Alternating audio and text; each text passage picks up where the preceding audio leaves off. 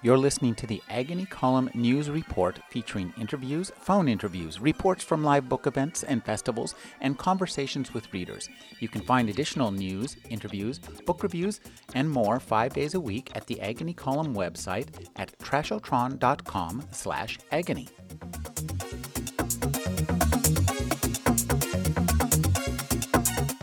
Well, welcome back.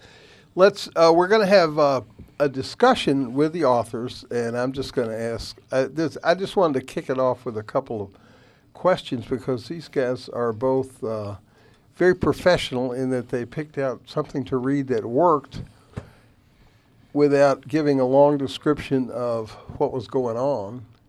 But I'd like to know a little more. Maybe you could give us just an outline of what this dude is up to. So the main character's name is Taggart, and apparently, I'm just going to read the back of this. He has to read his own cover copy. Yeah, pretty much. So Taggart is a person who is born with the ability to heal and, as he finds out later, hurt just by thinking of someone, imagining, seeing their body, and he can do things like grow or destroy organs or, dysfunctions in organs and break bones and things like that just by thinking about the body.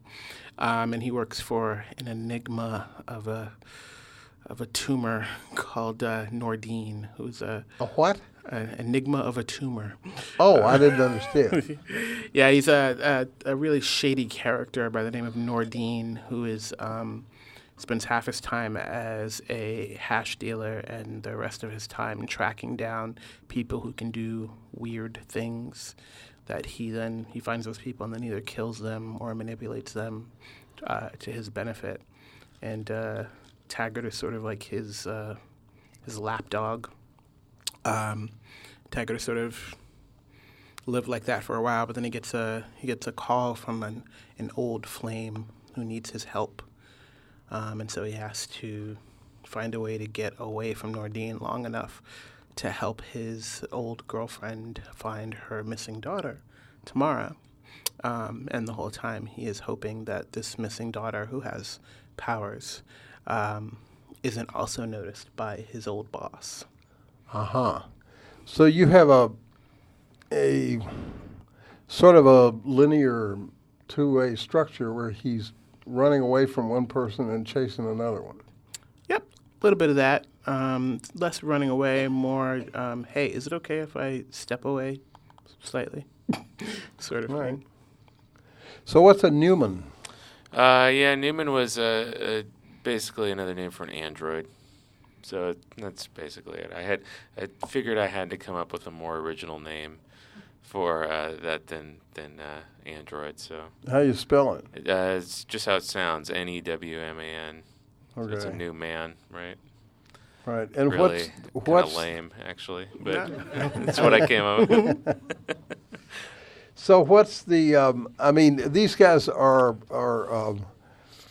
I like the way you went from where they're actually in this world, and then they're sitting in a living room somewhere talking about Right. being in it. So Right. it's kind of happening at the same time. Yeah, it's kind of a virtual kind of experience, but I kind of based it a little bit on my own grandfather, who was a veteran of 3 wars. He was in World War II, Korea and Vietnam, and I'd visit him in Florida, and he would introduce me to these old war buddies of his, and I could see, like, when I got a little older, I could see that these guys carried a lot of pain around with them, and which they tried to drink away a lot of times. So these two gentlemen are these old mercenaries who have a variety of memories that they've stored on these little cards that of their younger selves going through this hellish landscape. And one of the guy Carl, is sort of like, he's just kind of going along with it with Skinner. Skinner is more intent on finding out, like, really what went on and what happened, and rehashing what happened. So they took part in it without understanding exactly what the deal was. Right. Well, yeah, and I think that it's like a lot of,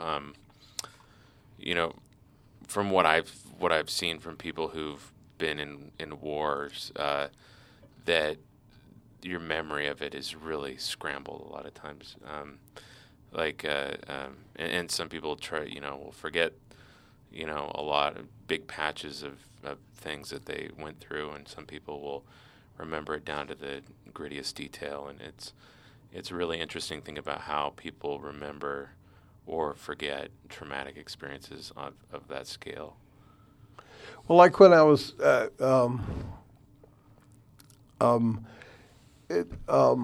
Ryan just got a big review in the New York Times, which was very complimentary about his book.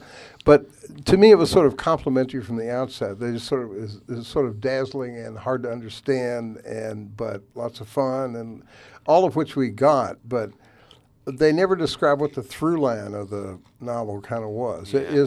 Are these guys the through line? No, there's kind of not really one main through line. I guess there's a spine of the novel, which is that there's a series of Q&A interviews with this guy named Luke Piper, who sort of witnesses the onset of this apocalyptic era and is involved with a couple figures who were sort of instrumental in launching it.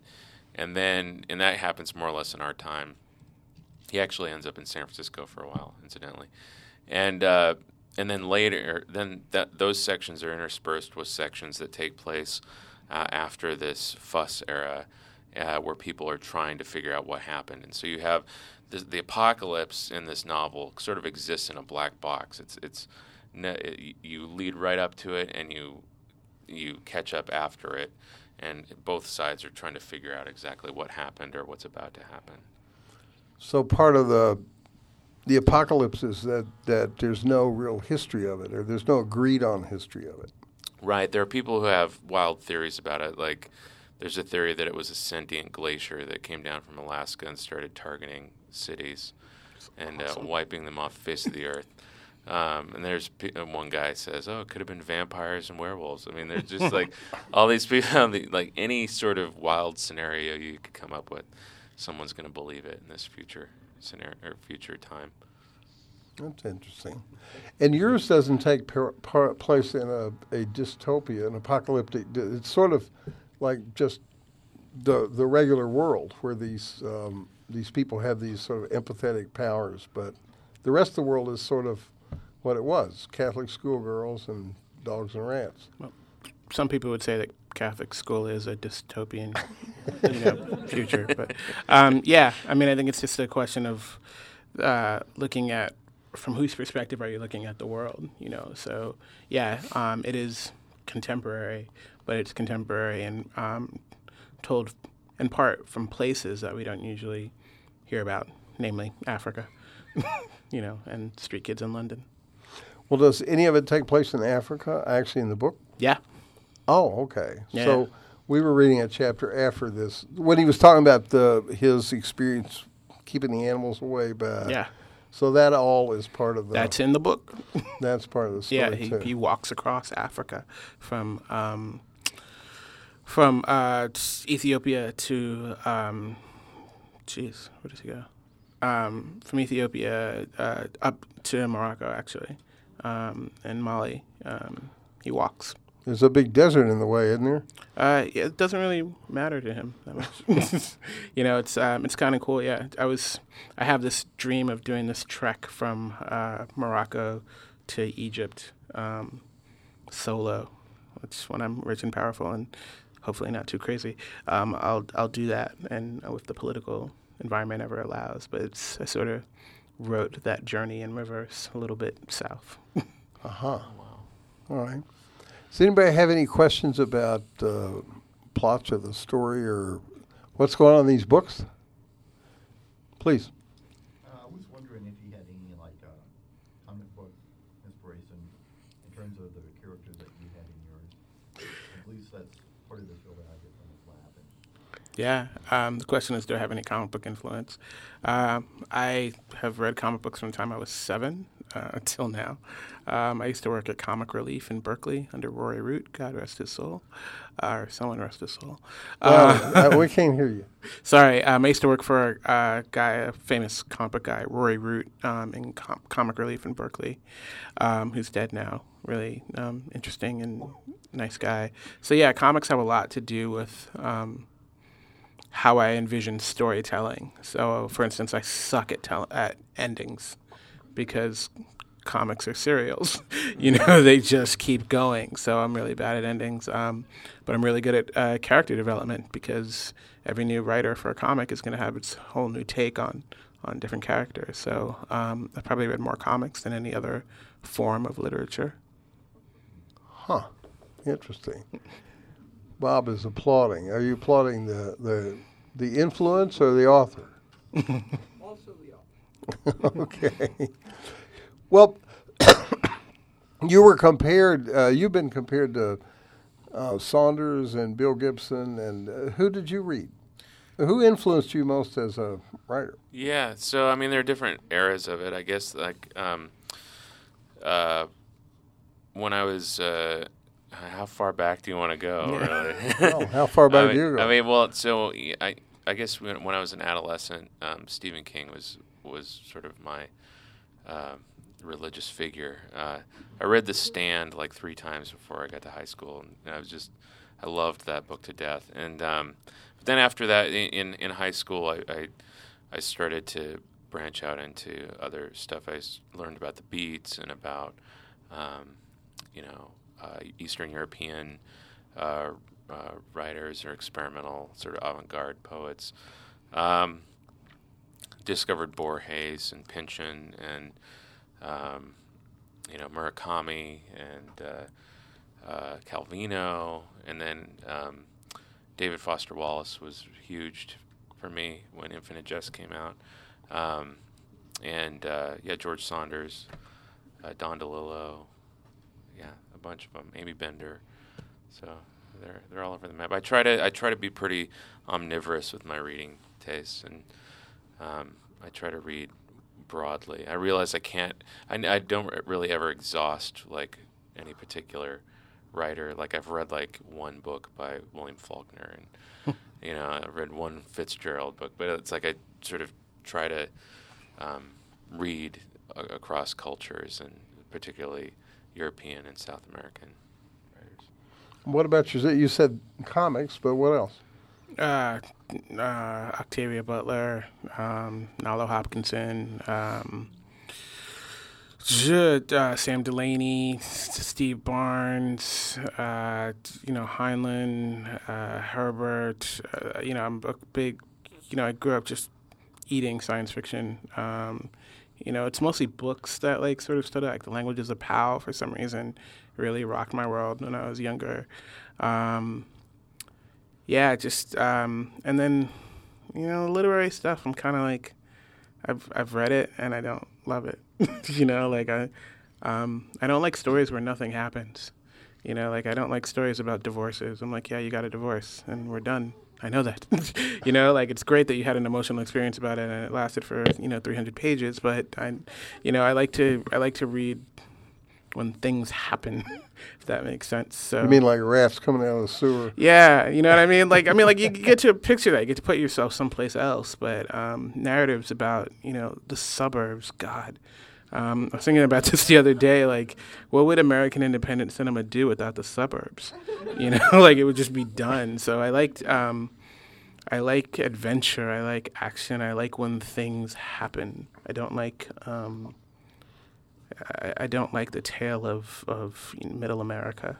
I feel like it's an oppressive tale. Interesting. Well, you feel sort of the same way, right? In a way, I mean, well, I don't know. Well, I mean, I do appreciate a good divorce 300-pager. Revolutionary Road by Richard Yates comes to mind.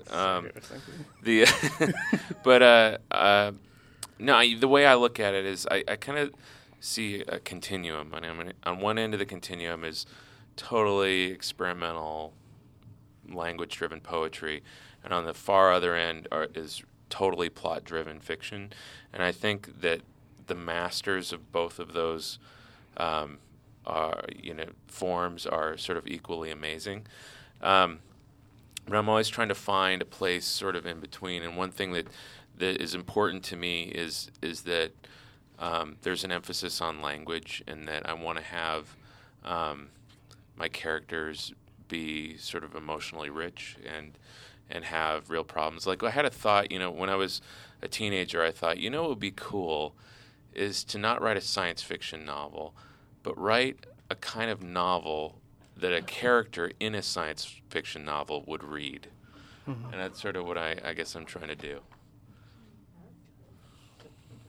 Wow. What does that mean? That's interesting. This is what it means. All right. So, Grania. Are you using the African legends in this? Because if you've got your character going from Morocco to Mali, so on, that's a rich mine. So we only heard a short excerpt. Do you weave some of the African legends in this stories into your? Yeah, I don't know if do you have to repeat the question? Sure. Do you? She's asking if you draw on African legends and sort of in terms of fantasy, like Nalo does. The character's taking a journey through Africa from Morocco, Mali, et cetera, and we've only heard a short excerpt. Yeah. Do you use the African myths and legends because that's so rich? Well, I mean, so as a theologian, one of the things that I find interesting is that we've sort of located myth historically, and that's not the way myth functions. So the African myths, so to speak, are generally located around the myths told during the times of slavery, right? And as they're brought to the U.S. And that's not the way myth functions. Myth is constantly being created. Johnny Appleseed is a myth, right? Manifest Destiny is a myth. These are all stories that gain more validity from the times they're told than their connection to actual history. So no, I don't reference older myths. My goal is to create new myths. My goal is to generate within the language now, within the legends now, to create hopefully, a new legend, new myth. Cool. Huh. Well, I think one of the things we were talking about, Nalo Hopkinson, who's a mutual friend and is a very popular writer now. And partly what she does is use some Caribbean legends and myths that were probably recreated from what they originally were in Africa. Mm-hmm. And then she recreates them in Toronto, and but that's a different way. And she deliberately does that to. A lot of fantasy sort of draws on Greek mythology and this, and she's just. Part of what she's doing is just replacing that machinery with another machinery, Yeah, but I think, what I think Nalo does also is say, this is the structure, okay, but, let's take it into the 21st century. And so what does it look like with, in this context? And that's pretty much what I'm doing, I feel like. I feel like, if you look at this novel, you can be like, oh, this is just like, Icarus in some ways, This is just like Odysseus in some ways. Of course, it's genre is myth, right? It's, the rules of genre basically are this is the myth, here's the good guy, here's the bad guy, here's the, femme fatale, here's the thing that the guy has to lose, here's the thing that the guy has to gain. And the rules for genre is myth. So this is just noir myth, 21st century with funny powers. Well, how much do you feel like you draw on noir? Because there was certainly a noir sensibility and a noir. I think a lot of the humor in yours seems to come from noir. Yeah, The Third Man. I just dry humor. Yeah, I love crime. That sounds weird when I say it. I love crime fiction. I I love those tales. I love they're morality tales, and the only conceit is that the morality tale is told from the tale of the loser, and I love that, and I love that about Taggart, about the main character, that like he sort of comes in without giving too much away. He comes in as the loser, and I feel like every noir tale is a tale of the loser. Huh? Never thought of it like that. Interesting. Well, the other thing that struck me was you were talking about Stephen King. I mean, to me, the genius of King was that he would take these kind of fantasy tale, a horror tale, and he would go to great pains to set it in a very real, mundane, quotidian world that was very normal, and then all hell would break loose. Yeah, I agree. One of the things I felt too is I grew up in a rural town, and where was that? It was a little town called Conway, about an hour north of Seattle. Right. So it's a farming community, and I remember reading Stephen King and feeling like he wasn't condescending to the kind of people that I grew up with, and it was very comforting to me to see characters of his. And there's actually, I still remember scenes of his books where, like Cujo, I can't remember any of the sort of gore that happened in that book, but I do remember a scene where a woman, comes into some money and buys her husband a piece of machinery in order to have him agree to let her go visit her sister. These little weird emotional moments that he sprinkled throughout his books, or this sort of sense of fellowship in The Stand, was like totally just brought me to tears when I read that, and so yeah, he was real instrumental to me really early on. Well, and then yeah, and in a sense you do that with you start out with a sort of a disquisition on Catholic schoolgirls. You're placing it in a sort of a normal world, but then entering the, giving it this, talking about you talk about people in terms of their smells rather than their, but it was, to me, what I learned from Stephen King was that for real horror, and I guess for noir too, the world has to be very real. It has to be, the bricks, it has to be pieced together in a real way. Mm-hmm. And that's why, that's the fantasy that works best for me when it takes off from that. Yeah. The book starts in a real way. It's about a drug deal gone bad, which is... Where? In Morocco. In Morocco. Yeah. So immediately you're in international waters. You're into politics. You're into drug. It's like it's very concrete, and there's very little about powers and such in the first few chapters, and even then you just go into more about who this character is. I think emotional resonance is always more important than the flash and the bang. So this guy didn't really want these powers. That enigma of a tumor, Nordine describes it as the thing that lives inside of him. So I don't. I think of it more sort of like personality or character traits that sometimes there are things inside of us, whether we want them or not, they're just there, and we just have to compensate and deal with them. And I think that's where he's at with it, where it's just like, this is just part of who I am. That's why I get weirded out when people call it like a superpower. It's not like he's like flying in the air, shooting laser beams out of his eyes. It's like, no, it's just something he can do. Well, it's kind of the reverse, it seems to me, that because your superpowers that you describe are empathetic in a way. They really rely on the other person's, you're drawing something out rather than putting something in, Yeah, I think that's just the limits of my writing. I can only write about relationships. I can't write about things on their own. Like I have to write about how they interact with something else. So I can't write about superpowers. I can write about how superpowers interact with people who don't have superpowers. Like that's just, I'm limited in that way. Right. Did you study writing? I mean, you teach it. Yeah, I did. I got a MFA from Bennington College and studied it as an undergrad as well. Now, well, that's where Bret Easton Nelson went, right? Bennington, yeah, he did. Yeah. He went there as an undergrad, yeah. Oh, you were there as a graduate student? Yeah, as a graduate student. Okay. Where'd you go to undergrad? The Evergreen State College. Oh, that's right. We Olympia, went through yeah. all that. Yeah. And you were at Ithaca.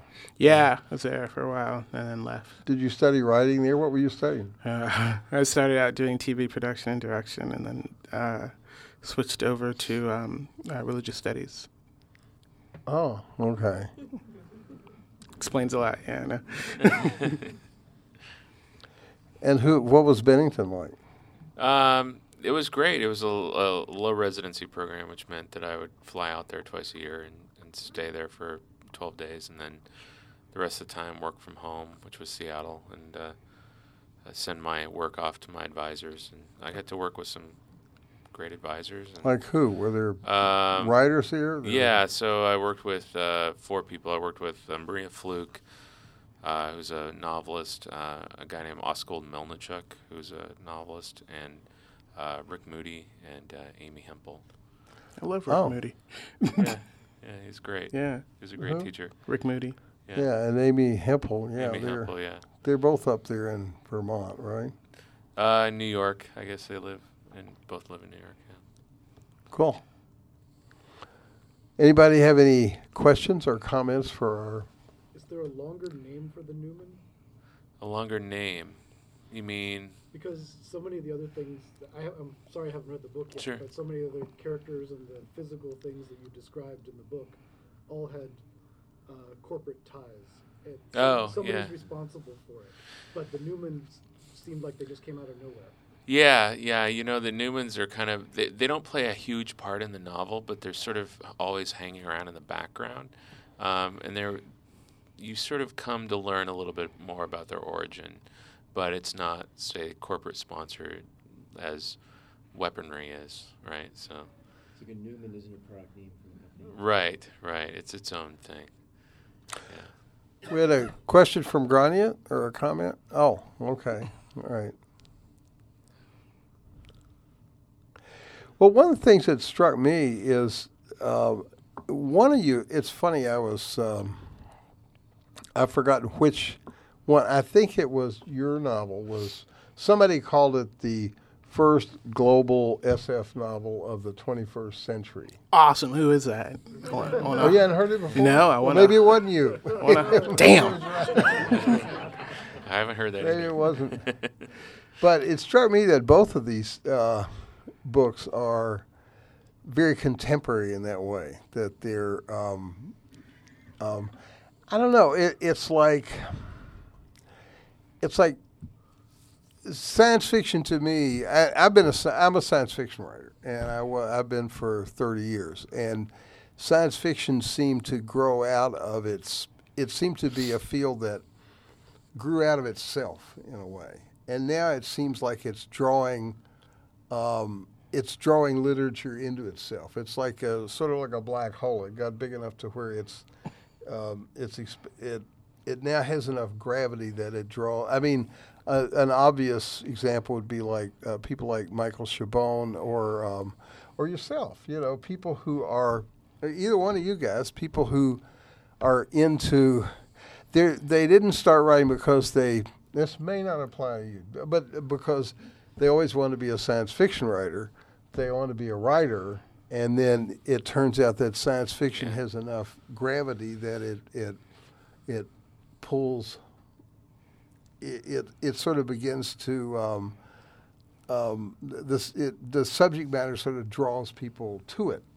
Yeah, I mean we live in kind of science fiction world now. Anyway, I mean, I'm still, once in a while I still pause and marvel at the idea of an ATM machine. I mean, it's crazy. If you think or even with my kids, talking. When it talks to you like Philip K. Dick. Yeah, or in Spanish even, But, my children who are 8 years old and 4, it's fun to talk to them about cassette tapes and Sony Walkman and before people had computers in their houses, and when you wanted to look up a piece of information, you had to call a librarian, and just these various things that... Or even go to the library. Or go to the library, yeah. And so it feels like there are so many things that we can draw upon just in contemporary reality that are just crazy, that are wild, and especially when you look at it with hindsight. And, that I think ultimately all fiction will be science fiction to some degree because, with the coming singularity. 2012. Yeah. Well, it seems like part of what you're writing about is a sort of a social singularity. It's like everything's different in this book, right? Yeah, I mean, it's one of the things I wanted to do is I wanted to sort of pull the rug out from a reader where you wouldn't be sure whether you're reading sort of a televised depiction of something happening or the thing actually happening or a video game version or in the characters, the way that they talk about their world is very blurred. It's sort of a blurring between the virtual and the actual. For instance, there's a character who gets hit on the head with a flower pot, and like suddenly there are little birds and stars like flying over his head, and that's for real. That's like literally what's happening. Like, but of course, we know that from cartoons, and so I just pulled in this sort of cartoon trope and put it on this character. So I wanted it to be sort of kind of a halfway point between like realism and televised or represented reality. Well, that's interesting. I mean, that's a real difference. Yeah, in the back. Hi, in the Liminal People. Real loud. I can't hear you. Hi, in the Liminal People, I'm curious about other characters that seem to have come into the piece that they read only tangentially. Like, Tamara has a mother, am I right? Yeah. Like Yasmin. And it sounds like there's a complicated relationship there. So, without giving spoilers, are you able to maybe talk a bit to that? No, but I'll give a few spoilers. So Yasmin and Taggart were in a relationship, and she broke off the relationship with him. And so there's this tension because at one point later after they've broken up, he's like, if you ever need me, call me. And she's like, I'll never call you. So then she calls him. And he's like, so there's this whole dynamic of, what's expected, what's not expected. Why'd you call me? Why didn't you? But yeah, so that's about that on that one. Yeah. Please. So I'm curious to hear your thoughts on science fiction, the realm of science fiction, and then the realm of spirituality. Mm-hmm. And because you come from both. Yeah. So where do you see that It's the only reason I'm laughing is that last week I taught a class on science fiction and religion. So you asked the right person. How'd it come out? It came out really well, actually. It's I'm teaching it online this semester. I think science fiction and I'm going to say religion as a whole both attempt to do the same thing, which is take incomplete information and make a complete picture. So they cross over a lot. I think religion and spirituality was a science fiction of its time. And I think that, as we go forward, we bow to technological gods. I've never seen an atom. I'm convinced they exist. I'm convinced to, structure my entire world around the notion of cells, having never really seen a cell except for in high school. And I can't really be sure if what I was looking at was actually a cell or the glue on the slide. I don't know what it is. I don't know how science works, but I have faith in it, that it works. Well, there's this line in theology, I don't care how deep you get into your religion, that there's a point where you're just going to have to take it on faith. So I think science wouldn't exist. I mean, this whole dialogue is a post-Enlightenment conversation because previous to the Enlightenment, theology and science were the same. There was no difference. The purpose of science was to find the divinity in God's creation. So you explore God's creation enough until you see the divine spark in it somewhere. So post-Enlightenment happens in Europe. There's problems with that. If you look in Islamic world, the whole notion of science and religion are merged in a very different way. I think that, they both try and address the same issues. You know, why are we here? You know, what happens when we die? You know, what are we? Those questions, I think, both science fiction, and theology, I'll try and answer, and to varying degrees of success. Wow, that's interesting. Yeah. Yeah, please. So, I mean, I sort of want to ask you sort of a similar question, not exactly that. I mean, like you said, we're living in a science fiction world. I mean, if go back 200 years, and if there was time travel, we could do that. We brought up the ATM machine and our iPhones. I mean, we'd be like gods, right? Yeah. People 200 years ago. Yeah. Are just everyday equipment now. I mean, we'd be revered. So I'm sort of interested in what you might think about the science fiction as the envisioning of the future, which was this kind of traditional role in a way. Yeah. How that's changing, or is it? Yeah, that's a good question. I think one thing that I guess this might be a sort of a backdoor way to answer the question, but when I was writing this, I was thinking a lot about science fiction in general, and I have to confess that I kind of stopped reading science fiction, like straight up science fiction, when I was about 14. So I was working on a lot of sort of half-baked notions of what it even was, and or what it had become. And I had this constant fear as well that I would come up with some idea that I thought was totally original, but like that some science fiction writer had gotten there first, and I just knew that was going to happen. But I had this thought that that if you take a technology that we are familiar with, and you try to really explain it, you know, I think you'll get to a point like what you're talking about having to accept certain things on faith. Like if you have, say, an iPhone, like how do you explain how it works? Well, okay, how does your iPhone work? Well, there's chips in it, right? What is a chip? Well, it's a piece of silicon. Well, what does that mean? Well, it's, you know, and it works with signals. What's a signal? Well, that's something that goes to this tower. What do you mean a tower? You know, and you can go down this rabbit hole of like a metaphorical like explanation of how something works. Without ever really understanding it. And you can use something without ever really understanding how it works. And so in this future world that I've created for this book, the characters interact with their technologies much in the same way, and not mistaking the ability to use a user interface with actual understanding of it. And so you have people who have this thing called the BioNet, which is basically a biological internet, where if you get sick, you can upload your immunities, and other people can download it, and you can download remedies and stuff. Or if you break your leg in the woods, it'll be fixed, etc. But no one really knows how this stuff actually works, and so people are like, "Yeah, I have this little thingy here that I just speak into, and it somehow all works out." Because the thing that was the sort of the last science fiction I ever read was, it seemed to strike me as the thing where all the characters were extremely savvy about how the things in their world work. They would explain it. Yeah. And so I wanted it to be like, I wanted there to be a lot of half-assed information about the technologies of the future, right? I don't know if that even answers your question, really. Sort of. Well, my answer is kind of vague, too.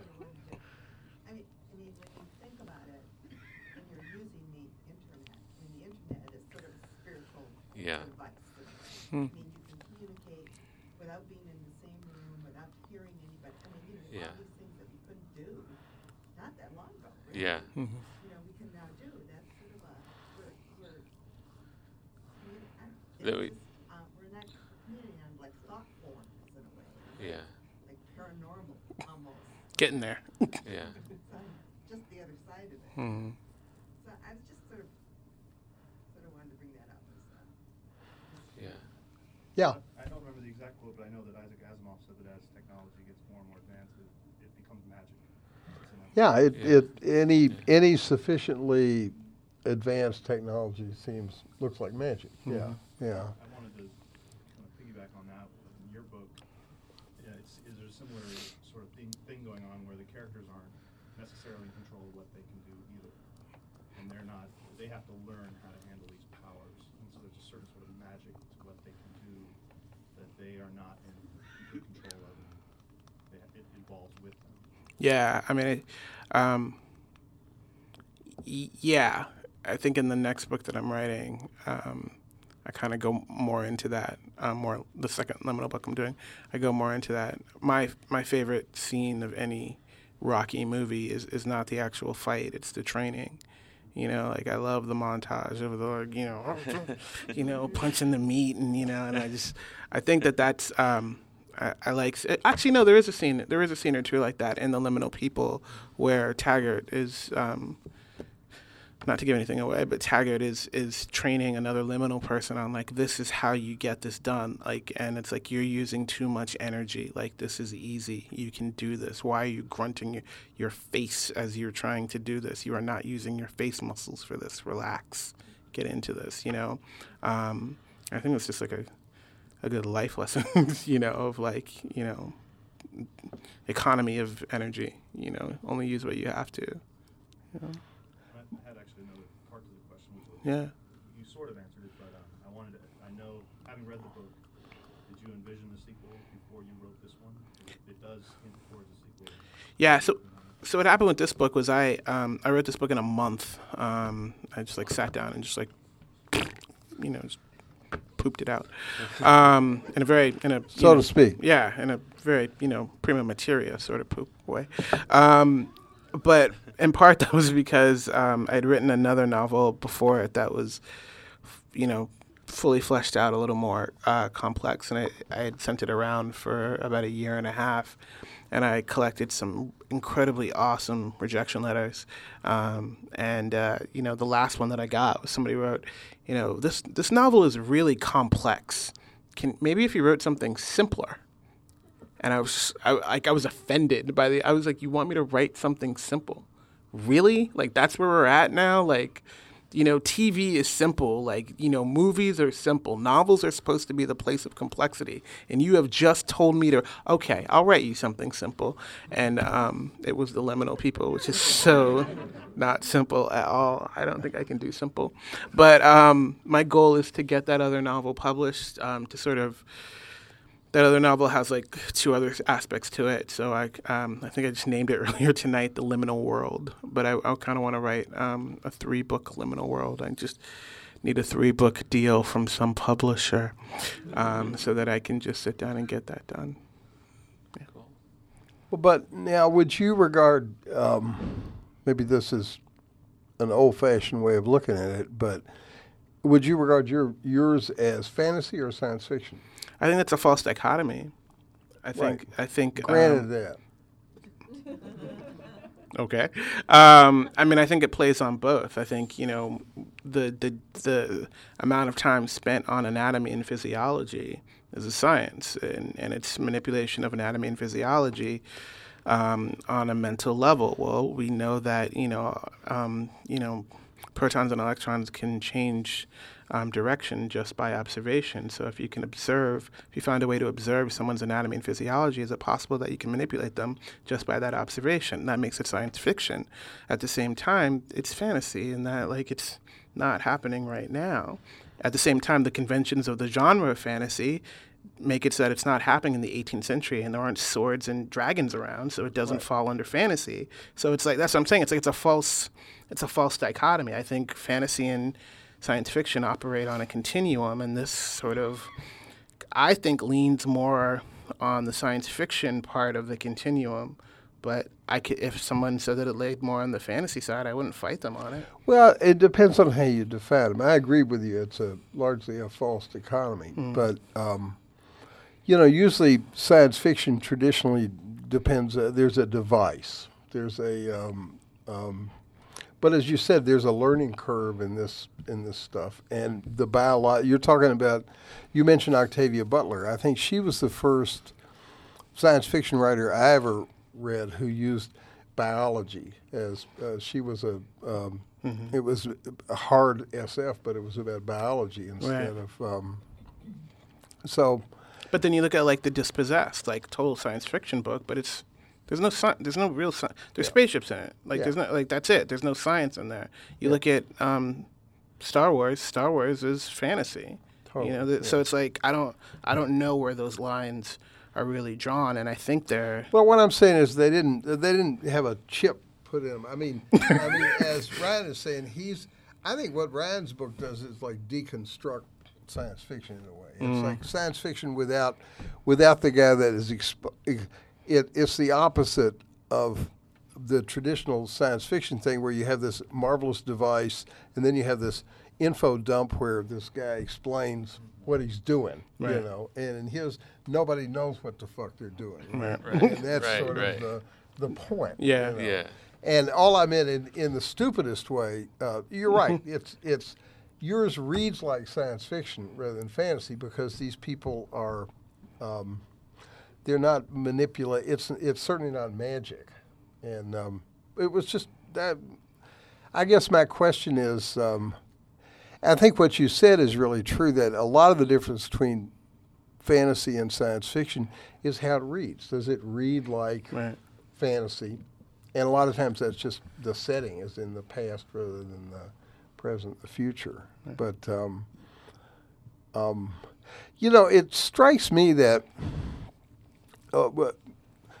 one time somebody wrote that the very word the novel meant that there was a change in what long narratives were. Long narratives used to be about kings and queens and magical events and all this kind of stuff.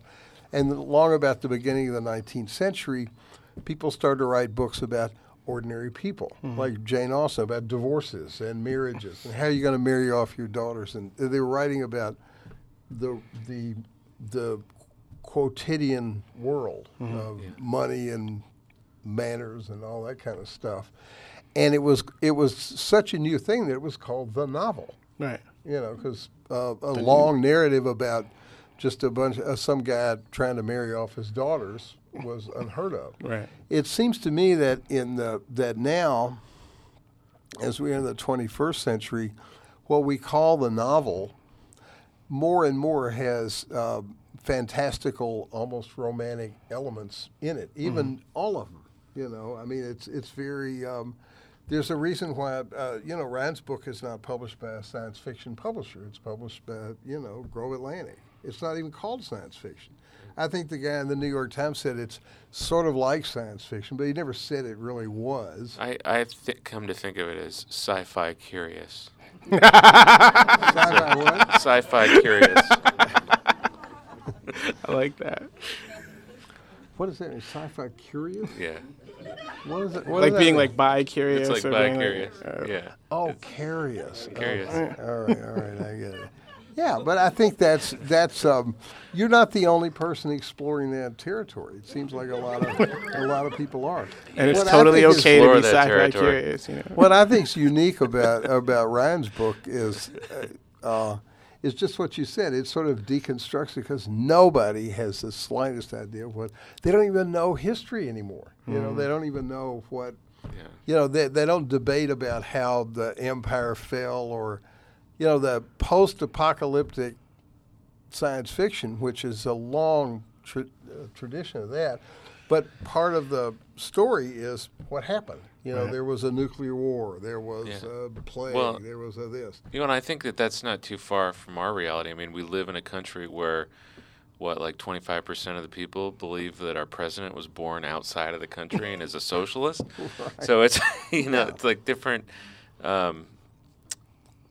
it's that uncertainty. I wanted it to be an uncertain, uneasy feeling about the future in this book. I think that's what, that's not what stuck out in the thing that you were reading, but I think that's what sticks out in the novel as a whole, the way it's described to me. And that's a new thing. I think that's kind of a neat way to look at. We live in kind of uncertain times, I think. So. We do that for sure. But seriously, Ryan, you should you should really check out The Blood of Heroes. Blood of Heroes. Yeah, it's that movie I was telling you about before. It's this movie that starts out with like the title card is like no one knows why the apocalypse happened. Oh, wow. No one knows, and people started living underground write that again. And no one knows when the game started being played with a dog skull. And Oh, that sounds great. Yeah, and then it just goes from there. Grania. Yeah, well, this is an interesting development in the future of science fiction. The inclusiveness, going from Africa to an uneasy Stephen King future. It's more and more, as you say, the black hole is more and more. It's beginning to be understood that science fiction basically created the future that we live in, Yeah. because all the engineers and scientists read science fiction, and so the genre that we have always called science, which was very small, rocket Right. ships and this sort of thing, and horror, is now more and more forms of literature are being included in this. Yeah. In this genre. Yeah, well, that's what Kim Stanley Robinson says. We live in the future. So, Yeah. it used to be science fiction to me was always promotional literature for the future. Let's go to Mars. Yeah. Let's go to the moon. Yeah. Let's build robots that'll clean our houses. Well, that's part of the colonization of science fiction, how science fiction functioned as colonization throughout the rest of the world after the atom bomb. That our science fiction sort of operated as American propaganda for the elitism of our science. So previous to that, it was the UK that really had the hold on science fiction as a genre. Right. But it was only after that we sort of took that. But then you get things like you get people of color, you get more women doing science fiction, and it can't just be propaganda anymore because it points inward and it critiques itself. You know? Yeah, it begins to do what Ryan is doing. Exactly. It begins. Yeah, no, that was a definite change that happened in the '60s. I have a question for Ryan. You mentioned older combat veterans that you experienced, but we have a bunch of newer ones lately. Yeah. Have you had a reaction from any newer combat veterans who? Man, I got a letter from a guy who just got back from Afghanistan, read my book, and it was like one of the most moving things I'd read recently. Yeah, it was really great, and he was really moved by the book, and just meant everything to me. But it's just that one guy so far. But I mean the character of Skinner in the book is really it's kind of a mix between my grandfather and James Hetfield of Metallica. Sort of what I wanted this character to be a blend of, and but there are certain aspects of him that I think I was trying to, as someone who never has experienced that, definitely looking from the outside in, trying to understand what those people go through as they remember or forget their experiences. There's actually a great movie called Waltz with Bashir. That really investigates like the faultiness of memory and how war can just warp memories. Is that Israeli movie? Yeah, and it's like done in that animation. What is it called? Rotoscoping. It's really a beautiful movie. These guys in this tank and they have no idea what's going on. I remember that. Yeah. They don't have a clue. Yeah, and then, that goes back to Vonnegut too. I mean, the thing about Slaughterhouse-Five that's really compelling is that you have they're not heroic figures whatsoever. They're just some guy in a fucked up situation who could be like behind a counter at a grocery store, but happens to be, in a war zone, and that's always struck me as very real, a real way to depict those kind of experiences. Please. When I heard the name Taggart, it reminded me of that old British police show. Is that related at all? For legal reasons, no. No, but it was in my mind when I made the character. Who? It was an old British TV show. Oh, yeah. It's a cop show. Well, one question I had, I thought it was intriguing what you said of science and religion both being ways to attempt to make a whole picture out of scattered information, incomplete information, but you're trying to put together a whole picture. Yeah. And so where would you put art in that?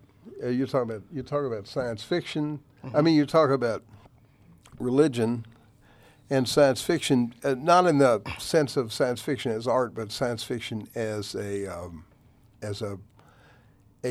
way of speculating on the future. Mm-hmm. Where does art fit into your cosmology as you present it? I mean, I think it's one of the bridges between the two because despite what fundamentalists will have you believe, theology allows for imagination, and art is the expression of imagination. So I think there's this place where you get to imagine what God meant by blank. Imagine what the Bible means by blank, and then in science fiction, it's the same thing. Well, imagine if, the internet was for our bodies. Imagine if, we didn't have to talk in order to communicate. I think anytime you express imagination in a way that other people can see that is art. So science fiction, or in a way, is the artistic bridge between religion and science. In a way, I think so. Yeah, that would make sense. Not to get too deep. All right. Well, anybody else for these guys? This has been a great kickoff for the new year. Some pretty deep stuff, and thank you for coming, and thank these guys. Thank you.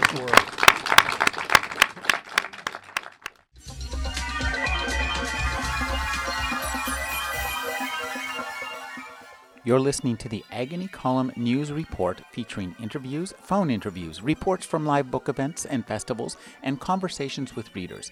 You can find additional news, interviews, book reviews, and more 5 days a week at the Agony Column website at trashotron.com/agony.